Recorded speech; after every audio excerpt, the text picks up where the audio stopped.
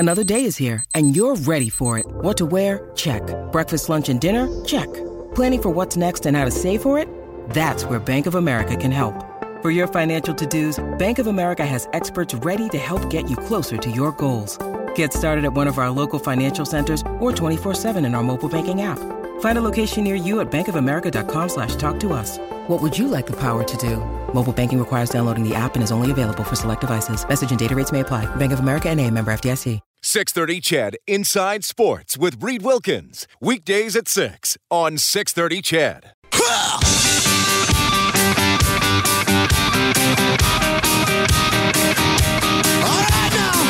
Edmonton's home for breaking news on your favorite teams. This is Inside Sports with Reed Wilkins on the voice of your Edmonton Oilers and Eskimos. 630 CHED. There is no greater honor in the world of sports than being a guest on Inside Sports and doing such a great job, you're asked to come back. Okay, maybe a few greater honors like winning the Stanley Cup or the Grey Cup or the Super Bowl or the World Series or the World Cup. But after all those things, there's no greater honor than being a repeat guest on Inside Sports. My name is Reed Wilkins. Enforcers Week Volume 2. This gentleman was the star of Enforcers Week Volume 1. And yes, we are bringing him back. It's the one and only Brent Gogol. Brent, you're on with Reed. How's life, buddy? Oh, my God. What a steep cliff to climb. Thank you very much. God, might as well set the bar high, right? That way we can just comfortably walk underneath it. That's true. No one remembers who finished number 2, right, Reed? Nobody. Well, that's exactly right. That's exactly right. Look at Ben Johnson, right? I always go talking about Jack Nicklaus and Johnny Miller. Like, how'd you like to be Johnny Miller when Jack Nicklaus is in his game, or all the other guys after Tiger? So, yeah, this is fun. I don't put myself in that category, but I'm kidding about that. If Tiger Woods didn't take up golf, I think we're talking about Ernie Els, Phil Mickelson, and a few other guys a lot differently, aren't we? As great as those players were. Do you golf, by the way? Yeah, and enjoyed it. Didn't start till I was about 12 because my dad said it would mess up my baseball swing, and I was actually a better baseball player than any other sport, so he resisted for a long time to let me play. But, yeah, I enjoy it. It's very relaxing. Great for client relationships, so yeah, I enjoy it for sure. And how good are you, or how bad are you? I was as good as a 7. Oh, and now I hover around a 12. And there's been the odd sporadic 18, which makes me want to throw everything in the creek. So, yeah, I could do better if I played more. Yeah, well, I got my handicap down to 20 this summer. If I were ever 18, even for a week or two, I think I'd be thrilled. But I could break 100 most of the time, which is still pretty hard. Supposedly the odds are like 80% can't break 100. Okay, I don't understand that because it's not that hard. But yeah, still it's a fun game. Brent Gogol joining us on Inside Sports. All right, we didn't have you on to talk about golf. It is Enforcers Week. You had 511 minutes in the dub in 77-78. You played pro. We loved having you on last time because you loved playing that role when you played, and I know you lament that it's decreased as you moved along. About a year ago, Brent, we lost Boris Fistrick, Edmontonian. Obviously, his son Mark played in the NHL, was briefly an Edmonton Oiler. And I assume you knew firsthand exactly how tough Boris was. No, it's true. It's funny. He came out in my second year junior, my draft year. I started the year in Victoria, and they bring out, I think he was 16 turning 17, which should normally have embarrassed a 19-year-old like myself. But he came out wearing Barry Beck's number, and that might as well have been, in New Westminster, a red flag because he was such a tough guy, for the 3 years that he played ahead of him. So if Ernie McLean thought that he was going to be the next Barry Beck, Kurt Fraser, myself, and Glenn Cochran, we set out to teach Ernie and Boris a lesson. And the first game we ever played him, the three of us took him on, and he never finished the period. He never finished the first period. So, we fought a few very, very... They were vicious battles, a couple brawls. In fact, my last fight in my entire junior career was against Boris in the finals of the Western Hockey League, and ended up chasing him all around the ice and having a lot of fun embarrassing him because he just didn't want to square off. But obviously you don't want to see someone go the way he did, and I coached against Mark when I was in Sherwood Park, and nice kid, good hockey player. So, yeah, you don't want to see someone go, but, Boris, that happens. It just, there's been more than a few guys go by the wayside, haven't there? What like what when you know, because obviously you fought a lot, and the league was a little smaller, so you're playing the same teams with an incredible frequency. Like, was it expected if you played a team 14 times in a season, maybe 20 times when you factor in the playoffs, that every game you had to square off, or there might be some nights where it might be like, okay, we'll see how it goes tonight? What was it like? Yeah, absolutely. I mean, the only thing that ever would bother you is, and now I understand guys like Dave Brown and those guys would tell people, listen, my hand's sore, I'm going to fight tonight, or my grandma's in the stands. Jim Kite tells a great story. Hey, Dave Brown says, I can't fight tonight, my grandmother's at the game. What? We didn't have those excuses. If your hand was sore, you switched hands. But yeah, 14 times, or 12 to 14 times. And in my second year was Boris Bistric before I got traded. When I got traded to Billings, back to the old Calgary Centennials, my new target was a guy named Mel Hewitt. And through time, I still hate him. Like today, to this day, every chance we had to fight, we would take advantage of him. He wasn't a huge guy, like 5'10", but he would pride himself on being a bodybuilder and a weightlifter. But that doesn't transcribe to fighting all that well, because let's face it, you've been in the gym before. Weights don't punch you in the face. I do. That's a great line. You should get a T-shirt with that made. So Mel Hewitt was a shorter guy then, but he was still pretty tough. Like you would think, because I think you played at around 6'2". So yeah. How was he able to stand in there with you with I assume a reach disadvantage and a height disadvantage? Did his size give you what challenges did it give you to deal with, Brent? Well, I think, first of all, the main advantage was his lack of intelligence. That Superman punch that everyone's watching the guy in Anaheim do these days, he used to play in Vancouver, Bieksa. Yeah. He would try that, but without the substance. He'd just kind of jump up in the air and throw his hands at you and try to get a hold of your shoulders, and you would just deck him. I decked him in my first when he played in Saskatoon, and he could probably figure out a couple times the fights were close, but generally, he just wasn't a good fighter. He fought a lot. And the only reason he survived, I can tell you, is he had a rubber face. You had to hit him with everything to cut him. And I didn't see him cut very often, but just not a real clever guy, I don't think, in the long run. And I can say that out loud because I still don't like him. If he came to my door right now, I'd start fighting on the driveway. So you still feel that way? If you saw this guy you played against 40 years ago, you'd have trouble having a civil conversation with him? Yeah, let's put it this way. In the American League, when he came off the bench, he comes and faces off against me. I look at him and go, okay, this is going to be a fight. And he's checking the tape on his stick. Why the guy that's playing 3 minutes is checking the tape job on his stick, I have no idea. So when the puck dropped, he looked down at his feet. My gloves were already there, and my fist was coming up towards his beak. So, I mean, if you're that dumb that you don't know after 10 fights in junior we're going to fight again when I see you in the American League, you should probably be driving the cab. Oh, wow. Okay.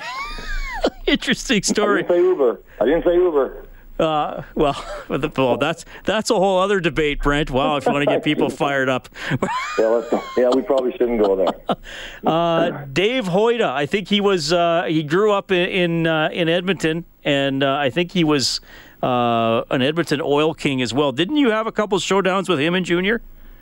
Absolutely. My first year, I remember sitting at the bench on the right-hand side, and we didn't have four lines. In those days, like we talked about a little bit earlier today, it was an outlaw league. The Western Hockey League prided itself on playing on the edge. And I had Archie Henderson sitting on one side of me and Glenn Cochran on the other. And Dave Hoyda was doing what they say in hockey vernacular is running around. Right. And Patty Janelle comes down, he drapes his arms on one on Archie, one on me, and goes, "Hey, what is running around tonight? Who wants them?" Predictably, there's dead silence on the bench. I mean, I'm looking up at Patty like, "Hey, Glenn, this could be your turn, or Archie. Let's see what you got." They're looking ahead at the ice, and Archie goes, Listen, Coach, I've had enough of him. Let Gokes do it." So off I go and line up against him. I remember cross-checking him in the shoulder, and he looked down at me like, "What is this? What are you doing, Rook?" And I did it again and again until finally he actually thudded me so hard with the first punch, I was right down on my butt. But as a few guys learned that just made me angry. I popped up. We fought for probably 2 minutes, ended up winning. And Patty Janelle was standing on the boards, and he's doing that whole Don Cherry thing, like getting the crowd cheering. And when I get to the penalty box and sit down, Dave Hoyt is going, don't take your helmet out. Don't take your gloves out. You're a dead man. And I'm thinking, maybe I can get the linesman to escort me back to my bench. I'm kind of tired. That didn't happen. The 5-minute penalty's over. the gates open, and he's waiting right outside the timekeeper's box, and he dropped me again with the first punch. But the problem was he thought it was over. And like I said, that was just the start. And the second fight, I was really angry and took him right behind the net and won 2 consecutive fights. Dale Yakacek, who played in that team as a Calgarian, a friend of mine, and he said, you know what, Brent, we'd watch them beat Barry Beck. We watched them pound Larry Playfair. We saw him beat everyone, and then you come out of nowhere and beat him twice. And you know what? That's the last fight I had to have against Portland. Wow. It was good. Okay, you mentioned guys running around, and you're right, that's still a term that we use. Well, I should ask you, what did you think of I don't know if you saw this, of Zach Kassian and Dubinsky late in that Edmonton-Columbus game? Because the Oilers, kind of said Dubinsky was running around, and Kassian sort of took care of that. You know, that's I'm glad that behavior is still part of it to make guys accountable. Just like we talked last time, the way, particularly in junior hockey and some of the minor leagues, like OHA, David Branch is leading that charge to take. They call it violence out of hockey, but the violence increases when you have cheap shots and stuff. So Cass did exactly what he should have. You know what? They got rid of Matt Hendricks, which I don't think was a good move. I mean, in Calgary, we're kind of perplexed how so many number 1 draft picks go to Edmonton and flare. That's a whole other discussion because, I mean, we're a hockey city, same as Edmonton, and we're always watching up there going, how do you get so many high picks that never really gel? Well, last year you had 4 guys protecting everybody. Edmonton had a great season. So I think Cass did exactly what anyone in his position should have done. He's tough, and he's a hockey player. I like to qualify. There's a lot of fighters that can play hockey, but there's not a lot of hockey players that can fight. Well, and I honestly think Kassian should be playing with more of an edge than he has most of the season. I think he was a little tentative with the hitting earlier this year. I don't know how much you saw, but he's the type of guy that can run around and say, what are you going to do about it, right? Well, if you saw him in junior, he's a really unique fighter. He puts his heels together. Most fighters spread their feet into a boxer stance. He puts his heels together. I've never seen anything like it when he was coming out of junior. I've had a lot of respect for him, and pretty glad the closest I get to him is an Usher, a Glass, and Ben Rose. So what was your? I mean, a lot of hockey people will talk about the code, and I always say, well, that's fine, but the code seems to be different for every different guy, so that makes it hard to define a code. But let me ask you this. So a guy's running around, and let's say he's not the tough guy on the team. Maybe he's some 16-year-old, 17-year-old rookie in the dub, and he's running around, but maybe he's a little guy and he hasn't filled out, and he's running around, but you also know you could damage him if you grab him, or maybe he's not even going to square up. How would you handle that situation? Would you deal with him, or would you go to the tough guy on the other team and communicate something either verbally or physically?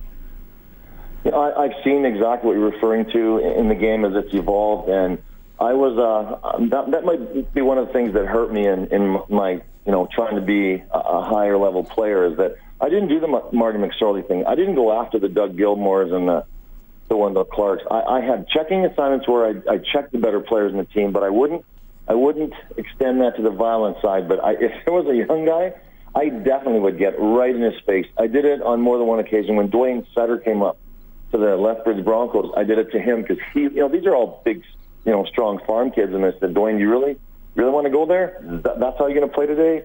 And if they looked down, then you knew that they had accepted that bit of warning. But there's a lot of guys out there that are a little thick, and once in a while they need a tuning, and you see after that how they play. So if they quit, because a lot of guys are tough until you punch them in the face, and then they realize that that hurt. I don't like that. So there's 2 ways to send a message. You can talk to them. I guess 3. Go after their best players, which was not my thing. I didn't like doing that. Or you can actually engage them and see how they come out of it. But they brought it on themselves, right? You didn't start it. Brent Gogol joining us on Inside Sports Enforcers Week Volume 2. Okay, so you texted me yesterday, and I'm just going to read the sentence here. You said, ask about the Great Kentucky Chicken Night. And I was like, okay, I'll ask. What is the Great Kentucky Chicken Night? So we're playing the Rangers #2 farm team. This is the East Coast League, a league that I was really upset with that Minnesota put us in anyway. They put a whole team there. So we're playing the Richmond Rifles, the Rangers, farm team, and it's Kentucky Fried Chicken night. So the first 5,000 people got the old snack pack, and that's also the day before that the Iranian embassy had been overrun in the Middle East. Yeah. And I got into a particularly vigorous fight with one of their guys. I think his name was Mike Clark. I can't remember completely. And the fans were just getting on me. So finally I turned around and just yelled at them, "Hey, why are you worried about me? Why don't you go rescue your hostages?" Oh, my God. And that just buzzed the whole section. Period ends. We go in the dressing room. And don't ask me how, Reed. To this day, I don't know how they did it. But when I came back for the start of the second period, coming out in the ice, they had sheets. Already had sheets hanging over the glass, and they were painted. Gogol, you go to Iran. And the whole rink started chanting, Gogol, you go to Iran. Gogol, you go to Iran. So I zipped, had a brainstorm, maybe not the smartest, zipped back in the dressing room, took my helmet off, took a towel, taped it around my head like one of the Bedouin headdresses. I came back on the ice, and I skated around the ice, and I started giving the fans obscene gestures. And now the chicken is coming. It's a chicken hailstorm. There's breasts, there's legs, there's half-eaten pieces, there's the boxes coming. People are throwing everything they can at me now. The other teams are like scurrying, I can scurry back to the benches. I'm skating around the ice, and this big chunk of chicken in my hand, so I stopped, picked it up, and took a big bite out of it and just like growled at the fans. And half of them were laughing, half of them lost it. And that's when I felt it tugging on my sleeve. I turned around, and Gene Briaco, my coach, slaps me right across the face like I'm some kind of hysterical stewardess in Airplane 4. Well, what are you doing? He goes, "You're going to cause a riot. Get to the bench." I was so mad that another person other than my dad had hit me. I was going to quit the team. But I had the troopers mad at me. The state troopers had their hands on their holsters. The rink rats were pissed because they had 20 minutes of chicken to clean up. But when I took a bite of that chicken, in my entire life, I've never heard that many people laugh in my entire career. So for me, it was worth it. I wanted that scene in Slapshot, but the Hansons never called. That's Brent. That is unreal. Obviously, and I'm not obviously from a different time, as I'm sure you recognize. Did you receive any punishment for that? Misconduct, suspension, or was that just like the Wild West? I got 10. I got 10 minutes for delay a game because it took them that long to clean the ice. You got that's all it was. 10 minutes. So I sat there, and I can tell you right now, the state trooper in those days, they wore those Smoking the Bandit hats, and he said, if those people come over the glass, I'm not going to stop them. You're an idiot. I said, you got 6 bullets. Use them. He goes, I'll use them all on you. They can have you. Oh, so my goodness. It was a little nerve-wracking when the police are saying, no, let them tear you apart. Yeah, geez, I wasn't very supportive of that guy at all. Brent Gogol joining us on Inside Sports. It's 7:22. Brent, just got you for a few more minutes. Great memories, but we should talk about the current NHL, and you touched on Cassian and a little bit from the Oilers. You obviously live in Calgary now. We're a little past the halfway point. Vegas, unbelievable. Who saw it coming? I think there are some powerhouse teams in the East. I like Nashville. I think they can beat you a lot of different ways. What team impresses you that maybe you think is going to be there deep in the playoffs? And I hate to do this because we were allowed to change our predictions later on. But what team's impressing you? I have a hard time looking past Nashville strictly because I've always felt, I mentioned before, after coaching Cam Ward and Midget, I love building teams from the net out. And who plays better on a consistent basis than Nashville's goaltender? Anytime you have someone that can keep you in the game after the mistake's been made and sort of come back with a kind of firepower, and they're nasty, they're aggressive, and they're dirty, I like them. The Rangers are sneaky. There's so many teams that on any individual night can beat you, and some of the other teams' goalies, they're getting a little long in the tooth. So it's still, I think you were alluding to, like it's a 4 or 5 team horse race. I don't see Chicago finishing like they used to. I just don't think they've got the kind of attending that they need, and I hate to dwell on the puck stopper, but they're it. They're the guys that when you look down the bench and you've got your number one goalie in there, your team relaxes in front of them. Look how well Calgary's doing with Mike Smith. So I like Nashville. I don't see our two teams in this province going very deep. There's just some holes in the game that need addressing. Okay, well, let me jump in there because I think we know the problems the Oilers have faced, and unfortunately in their situation, even if they play really, really well, they have so long to go. Calgary's on a good winning streak, but what do you think their Achilles heel is going to be here? Size. Really? He can come in. Yeah, I think he can come into our rink.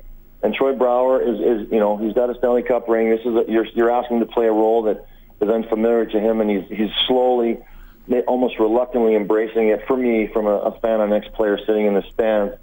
But can you imagine taking 3 or 4 hard runs at our number one line? They're not that physical, and if you take out a number one line, secondary scoring is marginal. Every team wants secondary scoring. Calgary's been begging for it all year. It comes and goes. So if our guys get pounded hard, and hopefully Mr. Treliving's not listening to this, then I think if I was the coach, if you put me in the NHL, I'm pounding Calgary. I've seen St. Louis do it to us. I've seen Nashville do it to us. I've seen the other teams, and they give us a hard time. And that's how I would address it. Calgary wouldn't get very far if I was playing against them. It's funny, Frank Saravelli on the TSN website did all the teams' needs as the trade deadline sneak it up on us. I think like half the teams he had secondary scoring as a need, right? Like it's so hard to have 6 or 7 forwards who can consistently produce points, right? No, it's true. I used to love the late John Ferguson. I asked him one time, what's your formula for success? He goes 4-10-4. I want 4 pure goal scorers. I want 10 support guys and 4 animals. You guys had that formula last year. Edmonton had that. And they did very well. Maybe Mr. Talbot wasn't ready yet, and Lawrence certainly is still trying to find his game. Great kid, by the way. We know him personally, and I really hope he does find his game and sticks around a long time. But you got to have it all, and it's all got to come together at the exact same time. You try to get your peaking going in, and injuries are a factor. Like that's one thing that could help Edmonton and Calgary is if some of these other hotshot teams get a few guys hurt, you get a chance to overload them. Yeah, that's a good point for sure. Brent, you're so generous with your time. Incredible stories. Thanks for being so candid and sharing that with us. Enforcers Week, Volume 3 or 4, we'll have to have you back for sure because I know people love hearing for you. Thank you so much for coming on tonight. You're very welcome, and continued success to you and your crew up there. Right on. That is Brent Gogol checking in. Man, love talking to him. He is a star on this show for sure. And reached out to him, like I said, a couple months ago when we did that first Enforcers Week.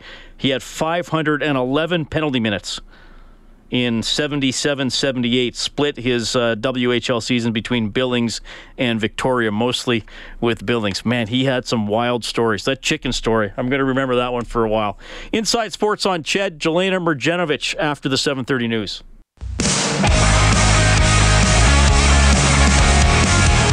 This is Mark Letestu from your Edmonton Oilers, and you're listening to Inside Sports with Reed Wilkins on Oilers Radio, 630 Ched.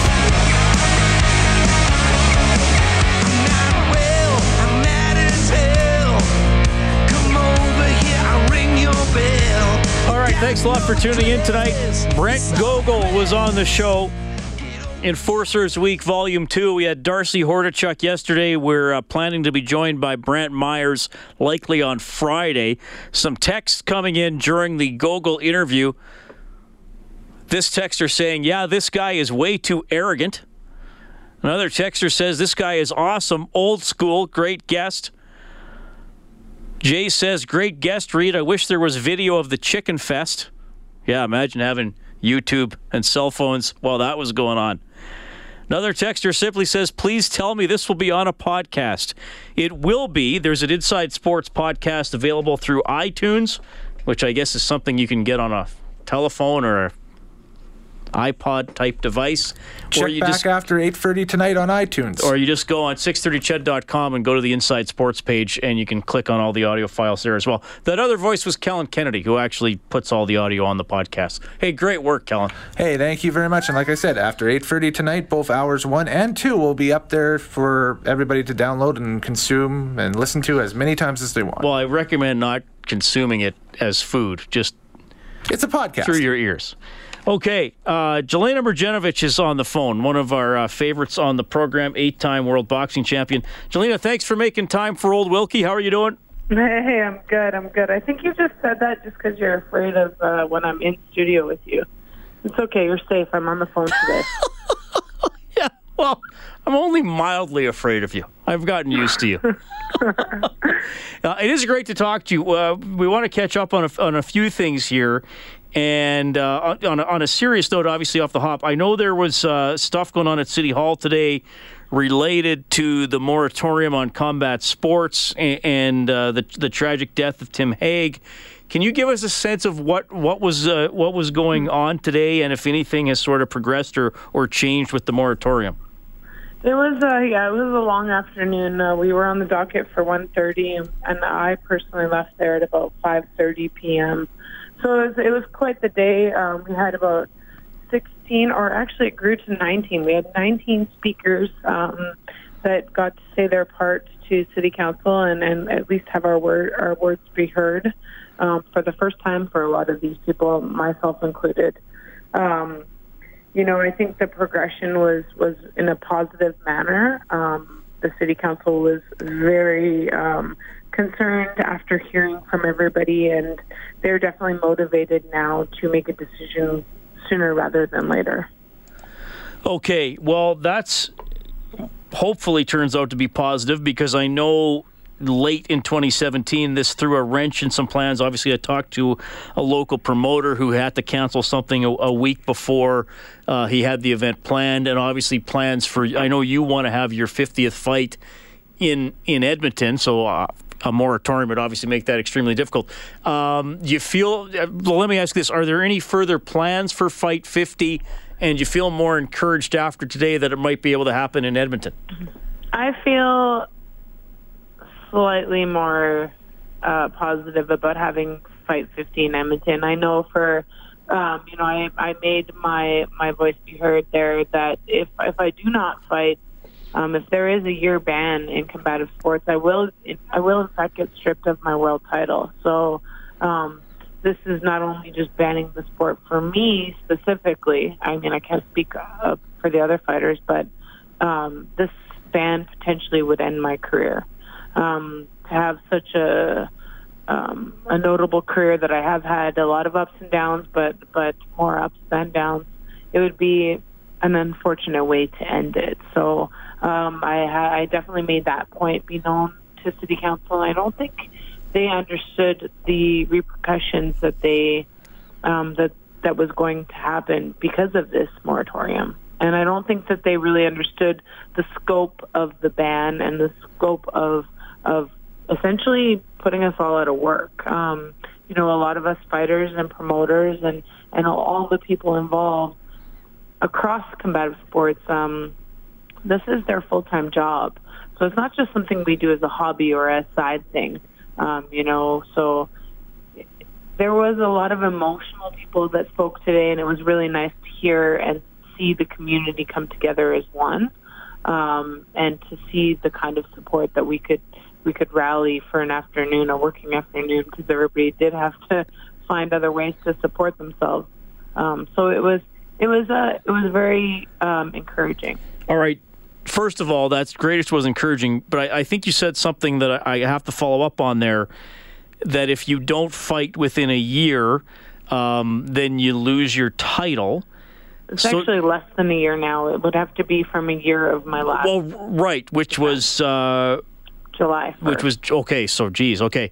So would you not be willing to fight in another jurisdiction, though? Well, how it works is, and I think a lot of people weren't aware of this, is every time I fight abroad, I need a letter of permission from my local council. So I need a letter saying that I am, in fact, a licensed fighter from my current commission. So when I fought in France the last time, the Edmonton Sport Combative Commission had to write a letter to the France Commission stating that I was able to defend my world title.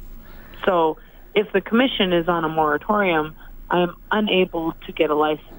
Now, the mayor definitely did put a note in there, and I believe they passed it that if you're an Edmontonian, that the City Council and the commission would still issue licenses to fight outside of Edmonton. It was more that now we were not able to fight in Edmonton. Okay, I didn't even realize that they wouldn't be able to license you to fight outside of Edmonton. So hopefully that's quickly resolved, because that could affect hundreds of fighters. 1,000%. My advice to other fighters, now my advice would be a little different given the meeting that we had today. But my advice prior to this meeting to young fighters who were looking for advice from me and what they should do, my advice was to leave Edmonton and find a place somewhere else that would support them, and they would be able to nourish and develop their career.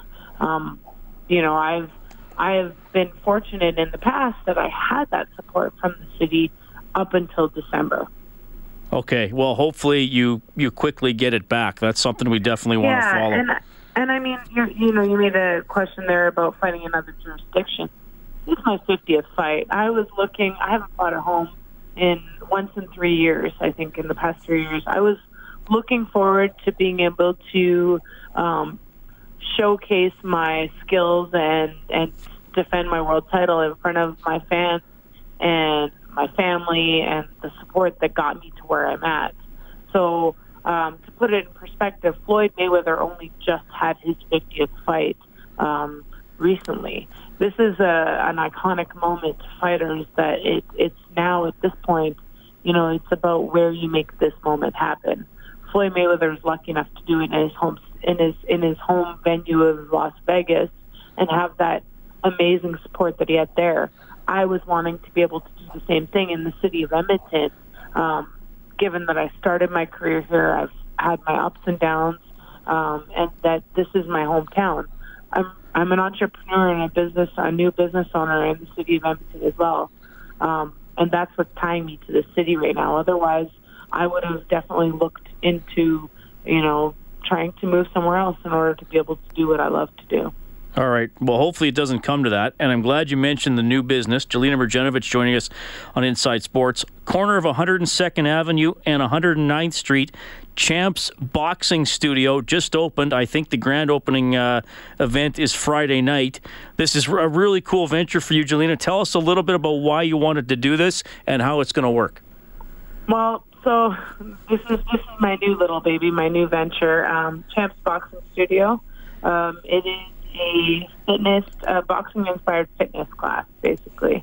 It is for all walks of life, zero experience necessary, and it's basically to bring my love of the sport of boxing and the workout that is entailed in boxing and bring it to the general fitness public. My muses actually for my studio were my family and my sisters in particular, who maybe would be a little bit more intimidated to walk into a boxing gym and go and get that kind of workout. And I wanted to give something that wasn't wasn't too intimidating, wasn't that grungy boxing kind of feel, and to really get a great workout and to be led through a boxing-inspired type thing. Awesome. Champsboxing.ca if people want to learn more. Yeah, champsboxing.ca, and we're all on social media and our website. There's a link through everything on our all of our schedules and everything like that. I basically wanted something that everybody could come and have a blast doing. You kind of gloves on, lights out, and have a great workout. Well, Jelena, I wish you all the best with that. Obviously, we'll keep an eye on what's going on with City Council and the combative sports ban. Hopefully that's dealt with soon, and hopefully you have Fight 50 in Edmonton, I guess, in the next 5.5 months. That's an important date. Thanks again for being so generous with your time. Always love having you on the show. We'll talk to you soon. Yeah, thanks for having me on. And I do want to say after this meeting that the feeling is definitely marginally more positive. So, I feel like we're moving the needle in the right direction. Jelena, thank you. Thanks. Inside Sports on Ched. We're coming right back.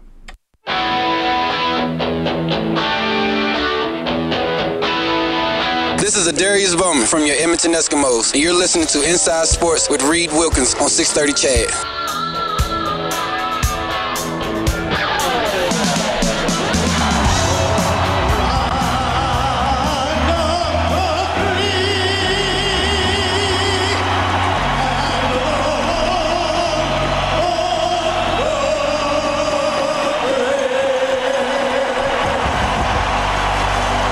Rennie Rancourt has been singing the national anthem in Boston before Bruins games since the 75-76 season.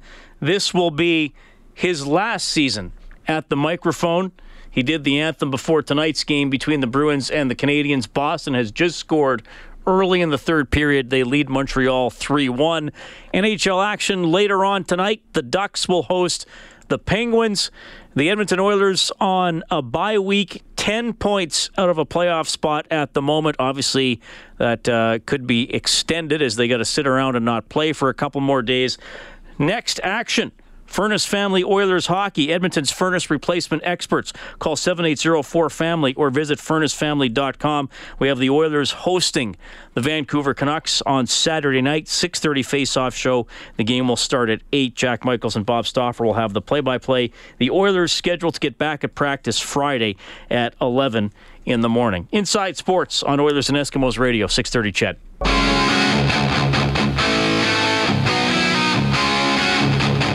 Hi, this is Ryan Nugent-Hopkins from your Edmonton Oilers. You're listening to Inside Sports with Reed Wilkins on Oilers Radio, 630 CHED.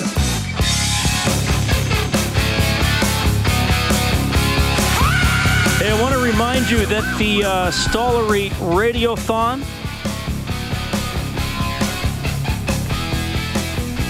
tomorrow, afternoon news is going to be there, 2 to 6. Morning news is going to be there. Kissin will be there from 6 to 6. Phone lines will be open, so it's going to be a pretty big day, obviously, here on 630 CHED and Kissin Country 103.9. Reed Wilkins with you. It's Inside Sports on Oilers and Eskimos Radio, 630 CHED. Another news here, hockey pioneer Willie O'Ree honored in Boston, 60th anniversary of the Bruins forward breaking the NHL's color barrier. The mayor of Boston declaring it Willie O'Ree Day. He made his debut back in 1958. 3-0 victory. It was actually in Montreal against the Canadiens. Now 82 years of age, native of Fredericton, New Brunswick, wound up playing 45 games in the NHL over parts of 2 NHL seasons. 21 years in pro hockey. For the last 2 decades, he has been the NHL's diversity ambassador, spreading the message that hockey is for everyone. So some news out of Boston today with that, and of course the upcoming retirement of their anthem singer. Man, that was a great show tonight. Again, you can catch anything you missed on the podcast. Brent Gogol, sometimes outrageous, always entertaining as we continue with Enforcers Week here on Inside Sports. We caught up with Greg Hawgood, former NHL defenseman, including a stint with the Oilers, now working at a maximum security prison in Kamloops. Quite a career transition for him. And right off the top at 6 o'clock tonight, we had Riley Scorgi in studio. She's currently on the ice, an 11-year-old with the Pee Wee Girls Ice Guardians team playing in Minor Hockey Week. And she got through Guillain-Barré's syndrome, which basically she was losing the use of her muscles. And there was worries, obviously, about her not being able to walk or be confined to a wheelchair. She was able to get through that, and she's having an incredible season with 54 goals in 20 games. And, ESPN named her the best player in the world of the week. That's pretty cool that ESPN takes notice of somebody in little old Edmonton. Great stuff. So the Oilers will get back to work on Friday.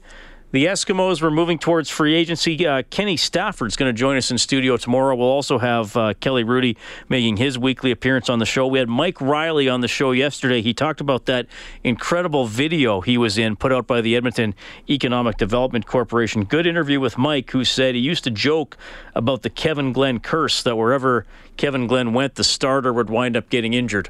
Well, Mike says now that Kevin Glenn's coming to Edmonton, he's not so worried about it. He thinks he's going to be fine. Reigning MOP in the Canadian Football League. Kellen, great work tonight, buddy. Awesome show. This was tomorrow? Fun. Yep, talk to you tomorrow. Well, I'll see you then. That is Kellen Kennedy, our studio producer. New dad, Dave Campbell, back at work today. He's the producer of Inside Sports. He was on paternity leave. Boy, I got a lot of stories about changing diapers and babies having gas today. Thanks, Dave. Always informative. I'm pretty open to doing any type of segment on the show. I'm not sure we're going to be doing that one. My name is Reed Wilkins. Thanks to everybody who texted in as well. Always a pleasure to talk to you. Adler is up next. Have a great night.